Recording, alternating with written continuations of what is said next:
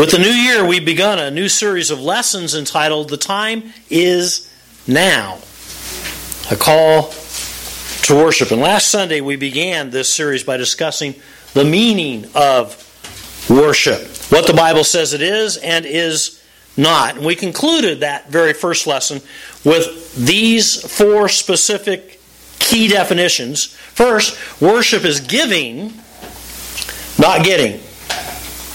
Second, worship is both heart and art. Third, worship is life, not just lips.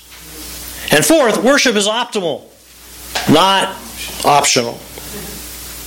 And this morning in our second lesson, let's build on this fourth key definition. That is that worship is optimal, not optional. As we talk about the mandate to worship, why should we be so concerned about worship?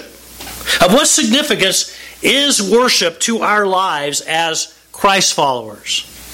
In God's order of priorities for us, where does worship fall?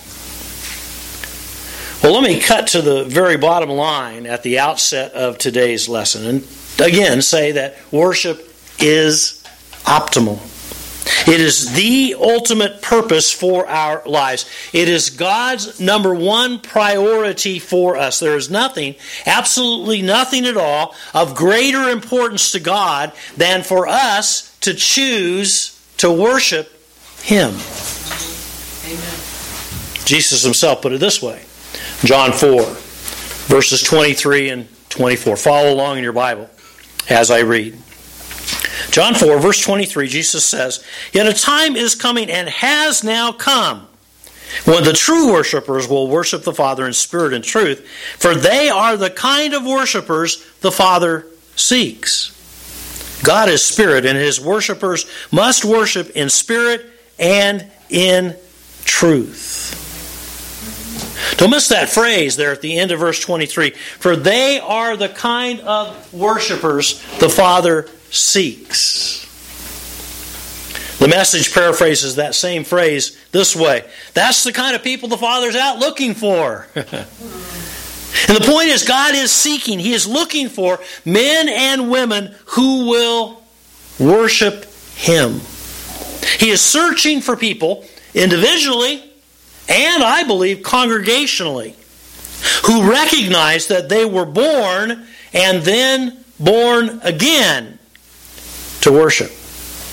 This mandate to worship God first and foremost is supported, I think, by at least these two truths. First, Scripture is dominated by worship. You might be surprised to discover just how much the Bible has to say about worship. In fact, let's take a quick panoramic view from the book of Genesis through the book of Revelation. It all begins with the example of the patriarchs. The example of the patriarchs. Under the patriarchal system, the father acted as the spiritual leader of the family structure and was the mediator. God spoke through him to his family, and he spoke to God on behalf of his family. And therefore, quite often in the book of Genesis, we see the great patriarchs like Abraham, Isaac, and Jacob leading their families in worship. And it was the altar upon which sacrifices were offered to God that became the focal point of patriarchal worship. Let me just cite one such example from Genesis 35, verses 1 through 3. God said to Jacob, "Go up to Bethel and settle there, and build an altar there to God who appeared to you." So Jacob said to his household and to all who were with him, "Get rid of the foreign gods you have with you, and purify yourselves, and change your clothes. Then come, let us go up to Bethel, where I will build an altar to God, who answered me in the day of my distress, and who has been with me wherever I have gone." Just one example among many. Scripture is dominated by worship. First, we see that in the example of the patriarchs. Then we see it in the exhortation of the commandments. Moving through history just a bit, when God began to lay down some standards, principles, guidelines for His people in the form of commandments, statutes, ordinances, and laws, what was it that was the most important to Him? What was the first and primary commandment of all of them? Well, look at it. Exodus 20, verse 3. Yeah, let's read this out loud together. You shall have no other gods before me. Yeah. First and foremost, God wanted the Israelites to understand that He alone is to be worshipped before and above all other so-called gods. And the first of the Ten Commandments isn't enough to convince you. Then take a look at the second. You shall not make for yourself an idol in the form of anything in heaven above or on the earth beneath or in the waters below. You shall not bow down to them or worship them, for I, the Lord your God, am a jealous God. I mean, can it get any clearer than that? God so strongly desires our worship that the first two of the Ten Commandments have to do with worshiping Him and Him alone. Scripture is dominated by worship. We see that in the exhortation of the commandments. Next, of course, came the establishment of the tabernacle. When God called His people out of Egypt and they began to wander in the wilderness, He wanted them to focus on worshiping Him, and so He established a place for this worship to occur. It was the tabernacle. Now, to give you an idea of the priority that God placed on this portable worship structure, consider that it took 7 chapters, Exodus 25 through 31, 243 verses for God to give all the blueprints, materials, and instructions on how the tabernacle was to be built and furnished. And then, in the first 2 chapters of the book of Numbers, God gave detailed instructions as to how Israel was to encamp around the tabernacle during their journey to the Promised Land. I hope you can see this up here. I know it's small, but the tribes had specific places that they had to put up camp. And notice it was around the tabernacle in the very center of it, where the Shekinah glory of God, the pillar of cloud by day, the pillar of fire by night, where His presence was in above the most holy place there in the tabernacle. God, you see, I don't think He did that by accident. He wanted to be the center of the camp. He wanted to illustrate to His people that I must be at the very center of your lives. The focal point, you see, was worship, drawing attention to Himself. And so Scripture's dominated by worship. We see that in the establishment of the tabernacle. And then we come to the emphasis of the Psalms. And as we read through the Psalms, it's so obvious that David and the other psalmists had a heart for worship. Here are just a few verses that I picked out to emphasis on this. Psalm 5, verse 7. But I, by your great mercy, will come into your house. In reverence will I bow down toward your holy temple. Psalm 29, verse 2. Ascribe to the Lord the glory due His name. Worship the Lord in the splendor of His holiness. Psalm 66, verses 1 through 4. Shout with joy to God, all the earth. Sing the glory of His name. Make His praise glorious. Say to God, how awesome are your deeds. Psalm 86, verses 9 and 10. Let's read this one out loud together. All the nations you have made will come and worship before you, O Lord. They will bring glory to your name. For you are great and do marvelous deeds. You alone are God. Psalm 95, verses 1 and 2. Come, let us sing for joy to the Lord. Let us shout aloud to the rock of our salvation. Let us come before Him with thanksgiving and extol Him with music and song. Psalm 138, verses 1 and 2. I will praise you, O Lord, with all my heart. Before the gods, I will sing your praise. I will bow down toward your holy temple and will praise your name for your love and your faithfulness. For you have exalted above all things your name and your word.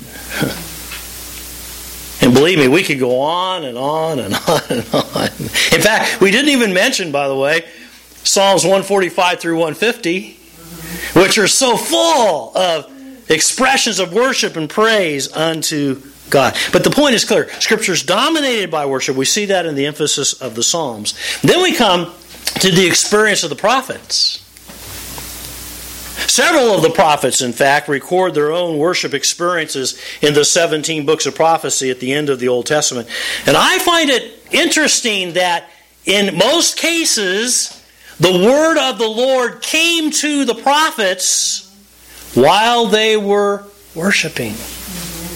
Their call to be a prophet of God came while they were experiencing worshiping God. And such was the case with Isaiah. In fact, I want you to turn there with me. Isaiah chapter 6. We're going to read this one with you following along. Isaiah chapter 6 is on page 1069 in the Pew Bible. Isaiah writes of his own experience. It was while he was worshiping God that he really received his call to become the mighty prophet that he was. Isaiah chapter 6. By the way, in a couple of weeks, 2 Sundays from now, we're actually going to build an entire worship service around these verses we're about to read. We're going to take and build the entire service around teaching from and worshiping in response to the 8 verses we're about to read right now. It's going to be a real unique experience. I'm looking forward to it. I don't know if Norma is, because she's going to help me out with it. But we're going to make it happen, and I believe it's going to be a unique service. So keep that in mind a couple Sundays from now. Isaiah chapter 6, we pick it up with verse 1. In the year that King Uzziah died, I saw the Lord, Isaiah says, seated on a throne, high and exalted. The train of his robe filled the temple. Above him were seraphs, each with 6 wings. With 2 wings they covered their faces, with 2 they covered their feet, with 2 they were flying. And they were calling to one another, Holy, holy, holy is the Lord Almighty. The whole earth is full of His glory. And at the sound of their voices, the doorposts and thresholds shook, and the temple was filled with smoke. Woe to me, I cried, I am ruined, for I am a man of unclean lips, and I live among a people of unclean lips, and my eyes have seen the King, the Lord Almighty. And one of the seraphs flew to me with a live coal in his hand, which he had taken with tongs from the altar. And with it he touched my mouth and said, See, this has touched your lips, your guilt is taken away, your sin atoned for. Then I heard the voice, here it is, I heard the voice of the Lord saying, Whom shall I send, and who will go for us? And I said, Here am I, send me. So Scripture is dominated by worship. We see that in the experience of the prophets. Now as we move on to the New Testament, we see the enforcement of Jesus.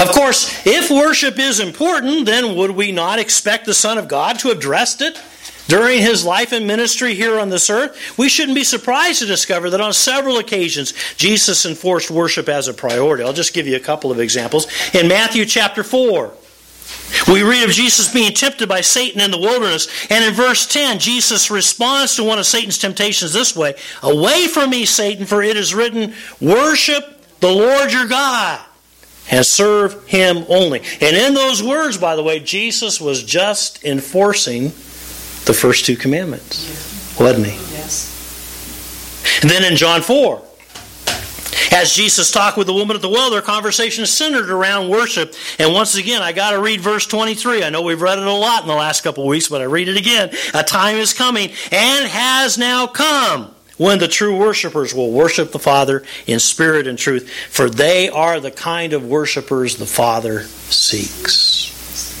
Scripture is dominated by worship. We see that in the enforcement of Jesus. Then there's the evidence of the church. The book of Acts shows evidence again and again of the priority that the early church placed upon worship. I mean, what did the disciples do immediately after Jesus ascended into heaven in Acts chapter 1? According to verse 14, they returned to Jerusalem, withdrew into an upper room where they all joined together constantly in prayer. They worshiped God, basically, is what they did, while they waited for the day of Pentecost and the coming of the Holy Spirit. And after the Holy Spirit came, what did they do? According to Acts 2, verses 46 and 47, every day they continued to meet together in the temple courts, for worship, by the way. They broke bread in their homes, praising God and enjoying the favor of all the people. In other words, they worshiped. And what was the response of the early Christians when they began to be persecuted? Acts chapter 4 tells us they met together for prayer and praise, worship. In fact, so powerful was their worship that verse 31 tells us the place where they were meeting was shaken. Now that'd get your attention, wouldn't it? Wow. And what were the believers in Antioch doing, by the way, when the Holy Spirit called Barnabas and Paul out to the very first mission work in Acts chapter 13? Verse 2 tells us they were worshiping the Lord and fasting. Enough said. Scripture is dominated by worship. We see that in the evidence of the church. Then we get to the encouragement of the letters. As we read through the 21 letters or the epistles of the New Testament, we find quite a bit of instruction on worship. Remember, Paul and the other writers were most often writing to new churches or to church pastors about what the church was to be and to do. And among all of these instructions, Paul wrote these words of encouragement to the churches in Ephesus and Colossae. In fact, Ephesians chapter 5, verses 19 and 20. Let's read this one out loud together. Speak to one another in psalms, hymns, and spiritual songs. Sing and make music in your heart to the Lord, always giving thanks to God the Father for everything in the name of our Lord Jesus Christ. Colossians 3, verses 16 and 17. Let the word of Christ, the message, have the run of the house. Give it plenty of room in your life. Instruct and direct one another using good common sense. And sing your hearts out to God. Let every detail in your lives, words, actions, whatever, be done in the name of the Master Jesus. Worshiping God the Father every step of the way. Scripture is dominated by worship. We see that in the encouragement of the letters, which brings us then to the events of Revelation. As the window of heaven is opened and eternity, and we get a glimpse there in the book of Revelation. Guess what we see? Worship. I mean, what a picture in Revelation. I just got to read a few of these to you. Revelation 4, verses 8 through 11. Day and night they never stop saying, Holy, holy, holy is the Lord God Almighty, who was and is to come. Whenever the living creatures give glory, honor, and thanks to Him who sits on the throne and who lives forever and ever, the 24 elders fall down before Him who sits on the throne and worship Him who lives forever and ever. They lay their crowns before the throne and say, You are worthy, our Lord and God, to receive glory and honor and power, for you created all things. Revelation 5, verses 13 and 14. Then I heard every creature in heaven and on earth and under the earth and on the sea and all that is in them. That's kind of like everything, right? Get the picture? Everything in creation singing to Him who sits on the throne and to the Lamb be praise and honor and glory and power forever and ever. The four living creatures said amen, and the elders fell down and worshipped. Revelation 15, verse 4. Who will not fear you, O Lord, and bring glory to your name? For you alone are holy. All nations will come and worship before you, for your righteous acts have been revealed. Revelation 19, verses 4 through 7. The 24 elders and the four living creatures fell down and worshiped God who is seated on the throne. They cried, Amen, hallelujah. Then a voice came from the throne saying, Praise our God, all you His servants, ye who fear Him, both small and great. Then I heard what sounded like a great multitude, like the roar of rushing waters, and like loud peals of thunder, shouting, Hallelujah! For our Lord God Almighty reigns. Let us rejoice and be glad and give Him glory. Just a glimpse of heaven. And what do we see? Worship.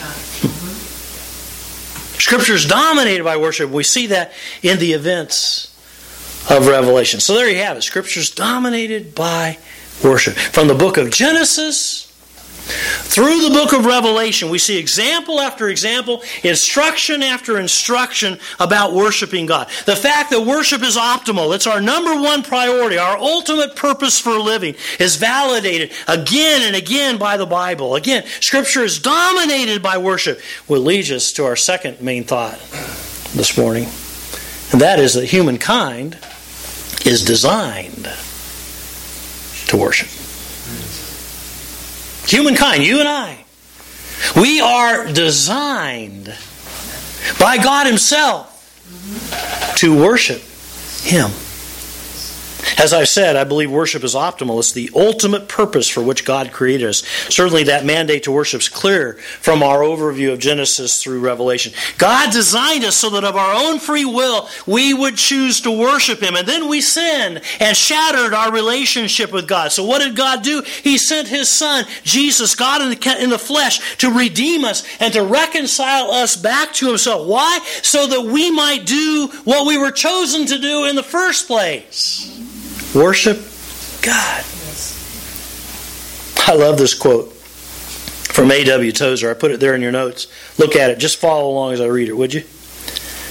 The purpose of God in sending His Son to die and live and be at the right hand of God the Father was that He might restore to us the missing jewel, the jewel of worship.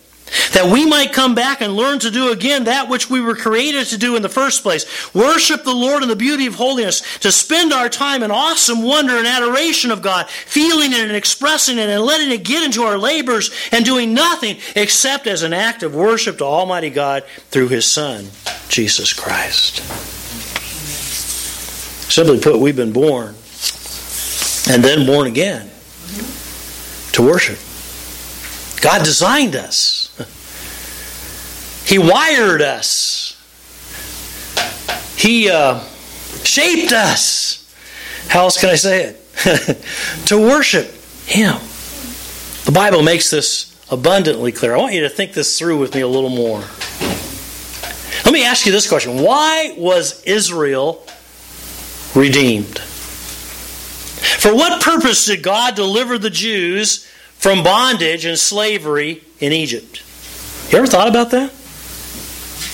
To find the answer, you got to go back to Exodus chapter 3 and the burning bush and God's call to Moses. Now, I don't know how many times I had read this story over the years and I missed it. We're not going to miss it this morning. Pay careful attention to God's words to Moses here. I have come down to deliver them from the power of the Egyptians and to bring them up from that land to a good and spacious land, to a land flowing with milk and honey. Therefore come now, and I will send you to Pharaoh, so that you may bring my people, the sons of Israel, out of Egypt. Why? Here it is. When you have brought the people out of Egypt, you shall worship God at this mountain. I missed that. For years I read this story and never got that. I mean, did you catch it? Here stood Moses barefoot in the presence of Almighty God before this burning bush on Mount Sinai, and God commissions him, you go and bring my people back here so that they can worship me. Yes. You see, worship is the heart, it's the core, it's the issue, it's the key, it's the destiny, it's the ultimate purpose of Israel's redemption. God freed them to worship.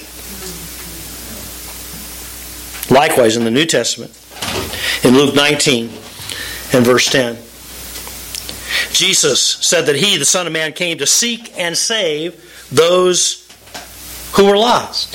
Why? Well, Jesus reveals that purpose for His seeking and saving. Back to John 4 and verse 23. Where am I?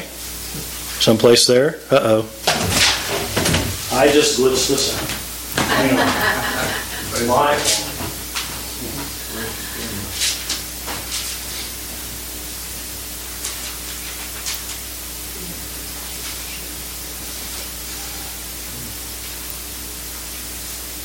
We're going to see where we're at.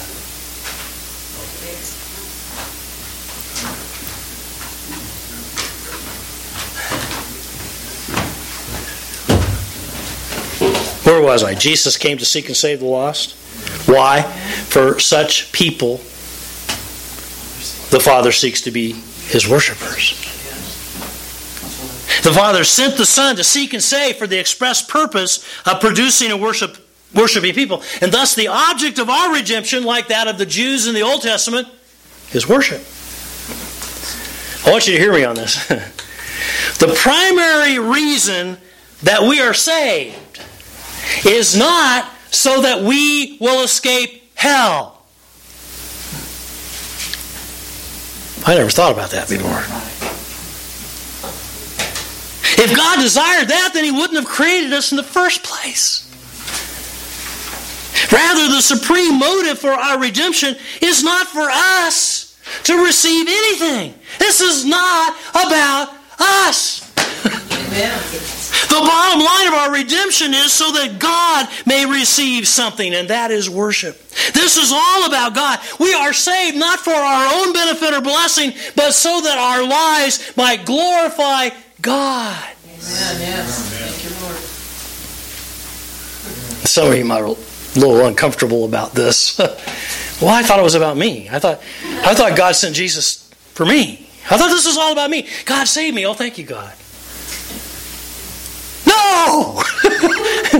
It's not about us after all. I just want you to know it's all about God. Yeah. God saved us so that we could choose again to do what He created us to do in the first place, which is worship Him. Oh, we got to get this one. So, one more scripture on this. Philippians 3 and verse 3. Read this out loud with me. For it is we who are the circumcision, we who worship by the Spirit of God, who glory in Christ Jesus, and who put no confidence in the flesh. Now, what in the world is Paul saying here? He's contrasting, you see, the Christian and the Jew. The Jews taught that the true mark of a child of God was physical, circumcision. In contrast, Paul says that the mark of a true child of God is spiritual. And what is that mark? A spiritual mark? We who worship by the Spirit of God and glory in Christ Jesus. Folks, the way we demonstrate that we're truly God's children is by worshiping God, by fulfilling the primary purpose for which we were born and then born again. Worship. We who worship by the Spirit of God, who glory in Christ Jesus. Wish I could say more. Do you get it? Humankind is designed to worship. The time is now. Call to worship. This morning we've considered the mandate to worship. Why should we be concerned at all about worship? I mean, what significance is worship to our lives as Christ followers? In God's order of priorities for us, where does worship fall? Well, quite simply, worship is optimal. It is the ultimate purpose for our lives. It's God's number one priority for us. There is nothing, absolutely nothing at all, of greater importance to God than for us to choose to worship Him.